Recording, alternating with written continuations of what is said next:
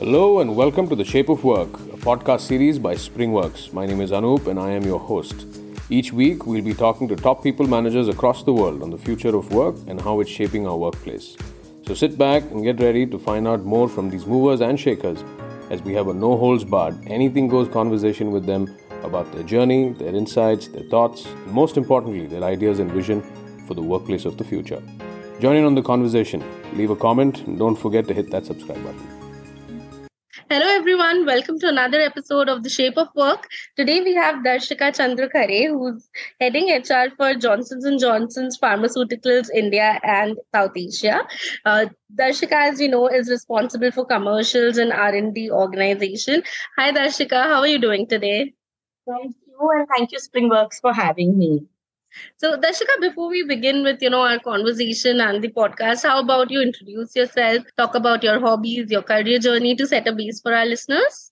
Oh, awesome. Thank you. So, close to 15, 16 years of working in the business domain now, HR being a forte.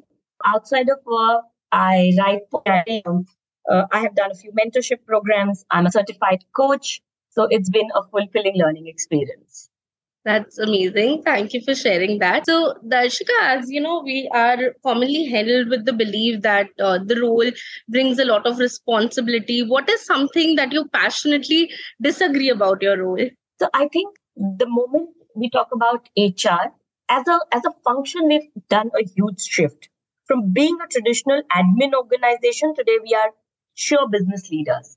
The seat at the table that HR has is no more an enabling function, but a pure play business function.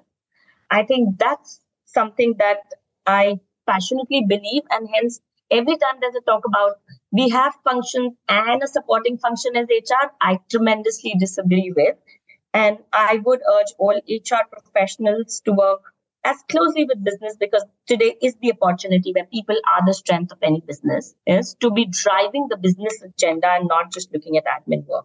And we've done that shift already. So I don't see any challenge in being like that. That's nice. So how does your, day-to-day look like? How do you plan on getting started? How is your typical day before, we proceed with more significant questions about how the challenges and future that you see at HR's workspace? Yeah, sure. So typical day is a lot of meetings, a lot of calls, and then some time in the evening to clear emails and run my own analysis work, so to say. But I get huge energy when connecting with people, connecting with business. And I think that shapes a lot of agenda that we drive collectively. I wouldn't even say it's the HR function driving the agenda, but we drive collectively for business, be it any of my roles, this one or the previous roles. Nice. So when we, talk about pharmaceuticals, when we talk about the workspace shifts, etc., considering the pandemic and how the work and workspace dynamics have changed in the last 2 years, what do you think is your take on how the future of work is going to be for you? Yeah, so it's a very interesting question, and I'll tell you why. We continue to understand what will the future hold. But I'll tell you one learning that I had, especially when the pandemic hit, every office was shut, we were asked to work from home. It was the future state of work. So I firmly believe it is the future is now. If we are able to deliver the best for what the current ask is, we'll be very ready for the future. So that's the first context. And the second interesting bit is every time it said, what's the future of work and workplace? Today, there is no concept of workplace. People are working out of their sofa and dining table chairs and as equally as, if not more, from their offices, right? All of us have our work emails configured on our mobiles. So whether we travel, whether we are at home, whether we are at a cinema, an email can pop up anywhere. So the workplace and the, so to say, the boundaryless workplace is the current context. And that's where the concept of workplace and work-life integration comes in. So how do you manage your personal and professional setup? It's no more about work-life balance, but a work-life integration. I'll give you another example. As we go global, as talent is spread across, US starts its day when we have our evenings. And the work-life integration would mean, how do you find time to work during a common agreed time and not say, I'll do a 9 to 5 and close? what doesn't work for me doesn't work for my US colleague also. Right. So it is more about integrating work life, and a lot of future of work will be around understanding these nuances on ease of working, on collaboration, on building this flexibility to drive results. Competitiveness will increase, has increased, will continue to increase. So how do you align and how do you be available and ahead of the curve around there is very important. Absolutely. So when we talk about, being available and when we talk about the integration of workspace, what has been the most interesting journey for you? Okay. So I think as the pandemic hit, and pandemic is the only thing I would say the good thing the pandemic did was it gave us a lot of learnings. It gave us a lot of adaptability to what we could be, and we kept debating about it from erstwhile times. Like, will work from home work was one big question. But the pandemic taught us even when the whole company was working from home, we were meeting the targets. So was it effective? It was. The most interesting thing I would say is the connections that it could create. Today, everybody is into each other's houses because of this work from home. My daughter's now not here, but there have been so many calls where she's peeped in. And, she's a 9-year-old. It's not all the time she's even combed her hair.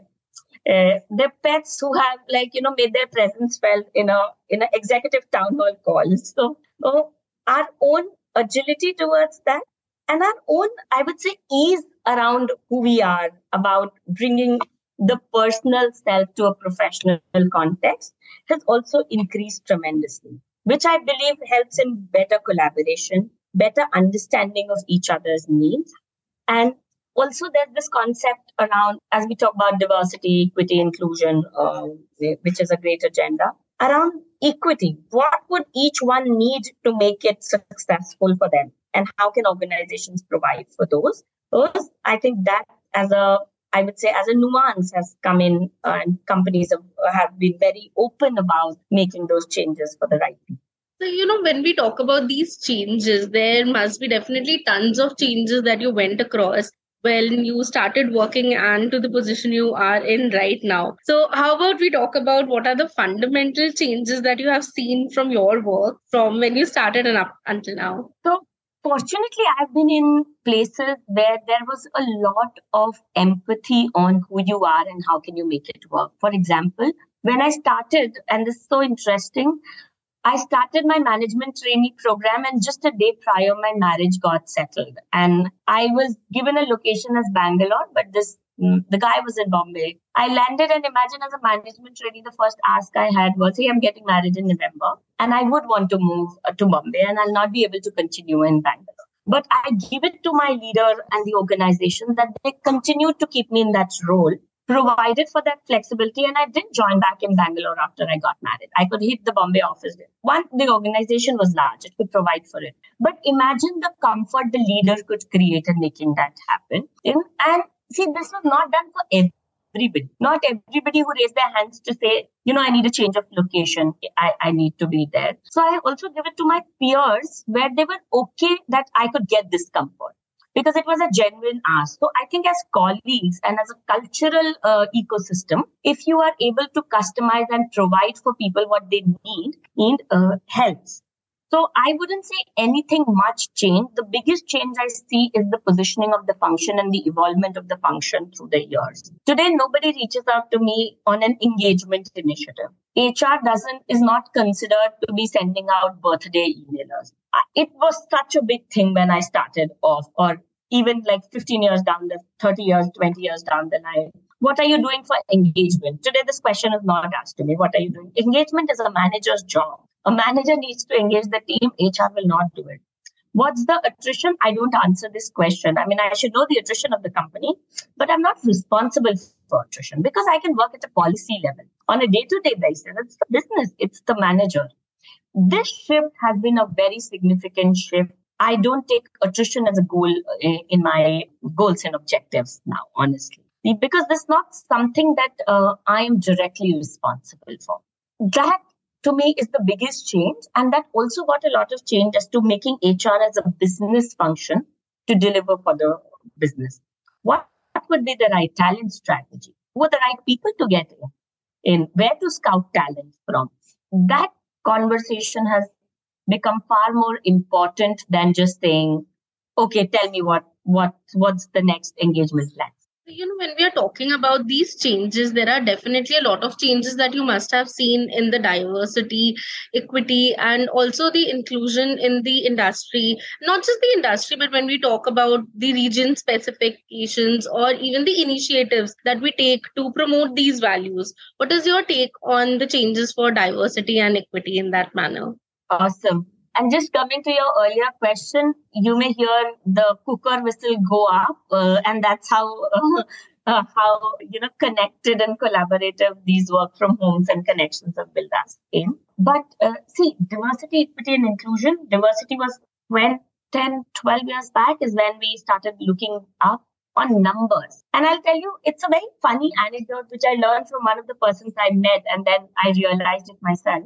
I come from Lucknow. I've worked in Bangalore and Bombay. I studied in Goa. And imagine the kind of different environments we grew up in India because of the sheer diversity we are brought up in. Our neighbors are very different from us. They sometimes speak a different language than what we do. My children communicate in English with my neighbors and colleagues because they speak a different mother tongue at home. As a cultural context, we are a pretty diverse organized, I would say, nation. And that seeps into our value. We are far more tolerant to diversity. We are far more tolerant to different point of views. We've grown up celebrating so many festivals, some at our place, some at our neighbor's place. Correct. So that built into our DNA. And we are traditionally a very diverse population, so to say, in the country. And diversity, while there's a lot of focus on gender diversity and a lot of companies are driving it, I would shift the focus to inclusion. If your company can provide for inclusion, if your managers can be sensitized for being included, that's where you'll create a total diverse ecosystem. And that diversity comes in not just working in Bombay. I want my teams to be speaking in a language other than Marathi so that I can understand. Very small thing, right? If I'm part of a boys' club, they're going out drinking. I would not want to be excluded for a decision that's taken in the evening party. And how do you sensitize your system to it, right? So it's more about inclusion, and that companies should focus on, which makes an individual belong. So if I as an individual feel belong to the place, if I'm comfortable with my cooker whistle going up as I'm talking to you, that's what creates a space of connection, diversity, and equity. Now, equity is a completely different, I would say, nuanced context. So I may need to be working from home to manage a dual career responsibility between me and my husband, right? Like somebody may need a sabbatical to take care of an ailing parent. Somebody may want a longer leave to take care of a student admission for one of their children who's at a juncture of a career shift. Now, how do we provide for this to the right people in the organization is also very critical. But beyond that, what is critical is how do we sensitize that this is customized for an individual and the others are okay with it. The whole company can't go on a sabbatical one fine day that January it will be a sabbatical for everyone. But as a community, how can we look at equity? As if we are able to build that, we'll be able to build for belonging. And that's what can cause engagement, that will cause connect and help people support their personal and professional commitments. When we're talking about the personal and professional life, what helps people, what not, what do you think you have to say when we talk about how do you balance your work and life? So, as I mentioned, of the companies that I've worked with, they've been very gracious to understand my life stages. Like, for example, when I started working and I was just getting married, I was not judged for saying, how can you get married? You just started working. It did not impact my confirmation. My manager was very supportive to say, I'll move you to a location to be together with family. Yeah, right? When I change jobs, I was given the flexibility to work from a closer location so that I can take care of my personal commitments. Here, I travel to work. So today, I have the flexibility of not being in Bombay and being with my family in a different city and travel for work. So one, it has been very fortunate that my employers have understood it. If my managers have been very supportive, if I would give it, what I would say is from my end, it's also about my commitment to deliver. So if I'm not in office and if I'm not in my current organization works with a 3-day working and 2-day flexible kind of a model. But if I'm not in office, the business shouldn't feel I'm not there. If the work commitments are there. And it also builds a lot on the credibility, honestly, that you create to get those, I would say ease of working. I wouldn't even call it a benefit. I would say ease of working as you grow up. So build that credibility for yourself with the work, build connections. I think being honest also helps. I didn't beat around the bush to say, can you make it happen for me? Can you not make it happen for me? I said, this is my requirement. This is my request. How do we make it best for both of us?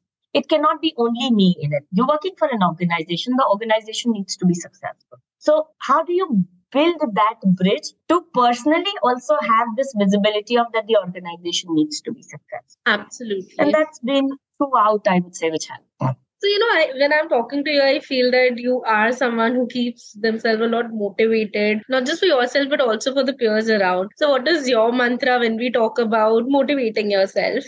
Oh, there are a couple of things. One is at work, I believe if you connect and if you find those learnings with people you work with, there's a lot of motivation that comes through. It also adds to your learning. You are able to contribute better.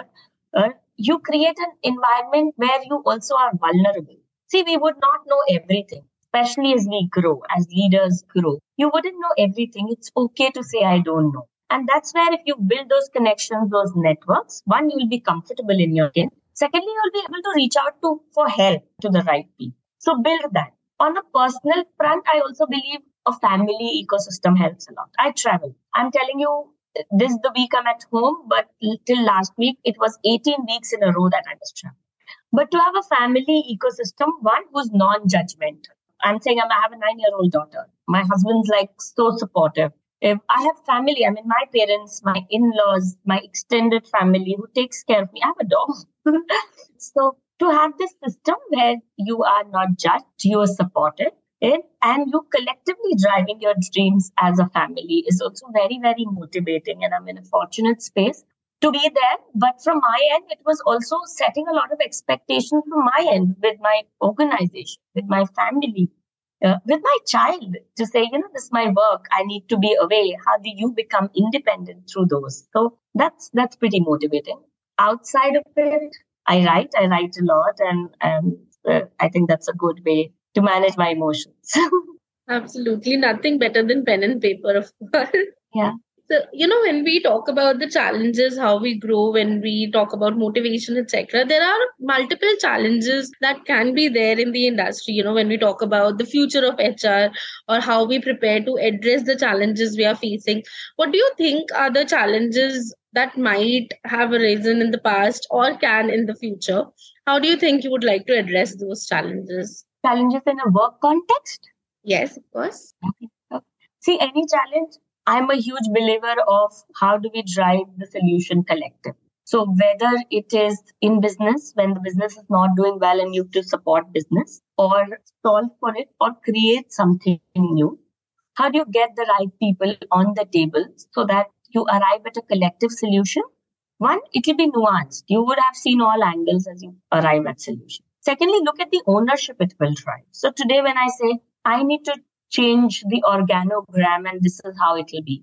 Instead of saying and going ahead and saying we are doing this, get the right owners on the table. Say why it is important. Be open to understand from them to say, this is why it will be helpful or why not. Make amendments wherever you get the right suggestions and then deliver for the business. So any challenge I have personally solved like this, and I think it worked. That's great. Thank you for sharing that. This brings us almost to the end of our conversation. So as my final question for you would be, what do you think can be a piece of advice for all the aspiring HR professionals who are looking towards making a positive impact in their respective organizations? Okay. 3 things. First is know your business. It's very important that you know your business. You'll not be able to do anything for the business unless you know the business well and know the business in and out like a business leader. If you are in a sales organization, you should know what your sales colleagues' day is like. What's the kind of product that you are selling? What's the kind of customer you are reaching? You can learn from Maslow's theory by Googling it. You need to seep into business to build credibility for yourself and also to provide for the right impact solutions. The second thing I would say is connect and network. In the industry, outside of the industry, in the company, outside of the company, identify leaders who can guide you, identify people who can drive thought leadership, and where you can reach out, being as open as even sharing your fears, your anxieties. It's a professional world. It's competitive. You will not be your best at all times. So build your networks carefully, build your networks and invest in your networks. It's easier said than done. No, we may we connecting today. We may not even connect for another year. So it takes effort and it takes genuinity to do that. I see a lot of CVs coming to me. Hey, can you recommend me? Can you refer me? You haven't even connected with me. I don't even know you. How can I refer you? And then, so understanding this and reaching out. So I would say this, the second most important thing to know. And the third is be open about what you know and what you are learning. As you grow, you would not know everything. Like in my role, as I lead HR, I have partners on talent acquisition who support me get the best talent. I have employee relations who guide me on the right policy and process and the right labor laws, for instance. And their compliance teams helping me to say what's the right way of doing a business in a particular organization. So it's okay not to know. Be open about it so that you are able to derive the right. Instead of making a mistake and messing up and then managing it, I'm telling you, asking for help, nobody judges. There's a lot today. People know what you are capable of, what you do, and you would not know it all. So just acknowledging it, making peace with it, and then reaching out to the experts will help you in a long way. You would learn that ways also. So tomorrow you would be giving advice on subjects not related to you as well. Absolutely. That was beautiful. I'm sure a lot of aspiring HRs will get to learn a lot from these 3 trips that you just mentioned about. So definitely, thank you so much for, coming on the podcast and having this conversation with us. We look forward to, having more such podcasts with you. So Darshika, if our listeners want to connect with you, I hope they can connect with you via LinkedIn. Absolutely. I'm available on LinkedIn at Darshika Chandra Khare, and they're very happy to connect and support people in their career aspirations. I'm a coach, so in their journeys where they need coaching, very happy to do that. Absolutely. Thank you so much for joining us, Darshika. Have a wonderful day. Thank you so much. It was a pleasure speaking to you. Thank you.